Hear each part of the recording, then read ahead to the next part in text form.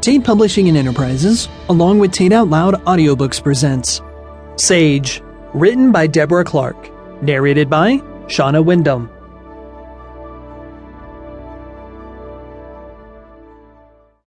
Chapter 1. "Somebody's coming, Pa!" I yelled as I watched the approaching horse and rider with much anticipation. We hadn't had a visitor for over 2 months. I suspected the rider was a deputy from Crawford County, Johnny Simmons. He was real sweet on me, and no words had ever actually been spoken. But I knew he would ask me to marry him in the fall, and of course I would say yes.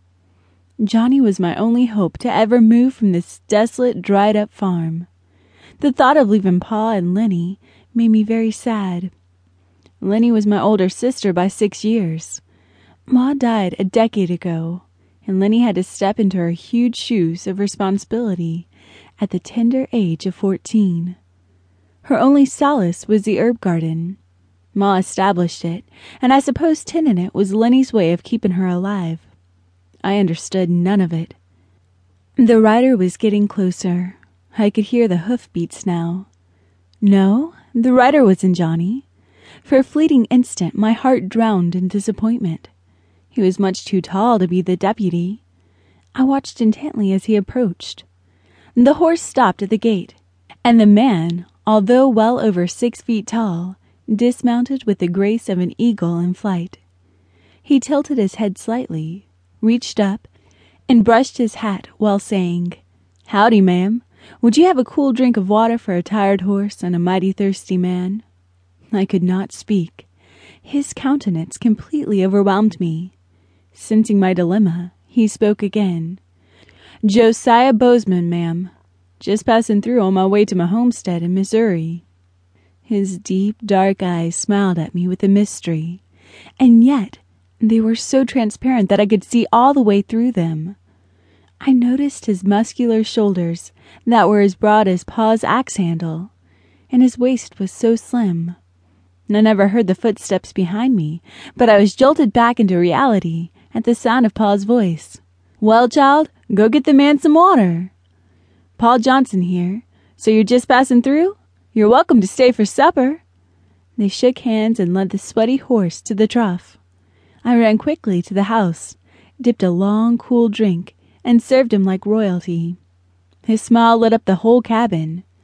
I looked at the dusty hat on the peg, and then to his coal-black hair that hung loosely about his shoulders, clean, shiny, and miffed by the wind. His complexion was tanned, and a dark evening shadow covered his jaw and chin. Underneath the long black drover, he wore buckskin. His voice was deep, smooth, and soft, and flowed out like fresh, thick cream. If I could touch that voice, it would feel like Ma's silk scarf. I tried desperately to stay close to him and Pa, but there were chores. I did not want the magic to end. My precious all-knowing Lenny understood and let me take care of the jobs inside. Lenny was always like that. She considered everyone else first and was so unselfish.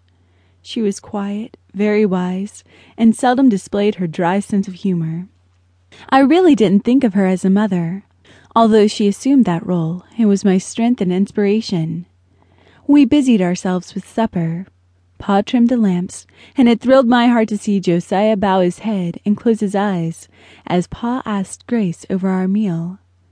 The conversation with the stranger was mostly about the harsh winter of '58 and of the destruction of our barn by a fearless 8-inch ice storm.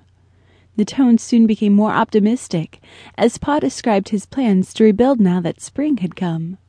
After Mr. Bozeman shared news from the far hills and gave us a glimpse of himself, Pa asked him to stay on a spell and help build the barn. "Yes, Mr. Johnson, I'd be pleased to stay on and help you out with the barn." With the first light, I was up and in front of Ma's looking-glass.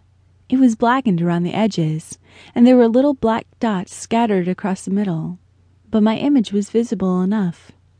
Pa said that I was as pretty as a picture, and Lenny always encouraged me to take special care of myself.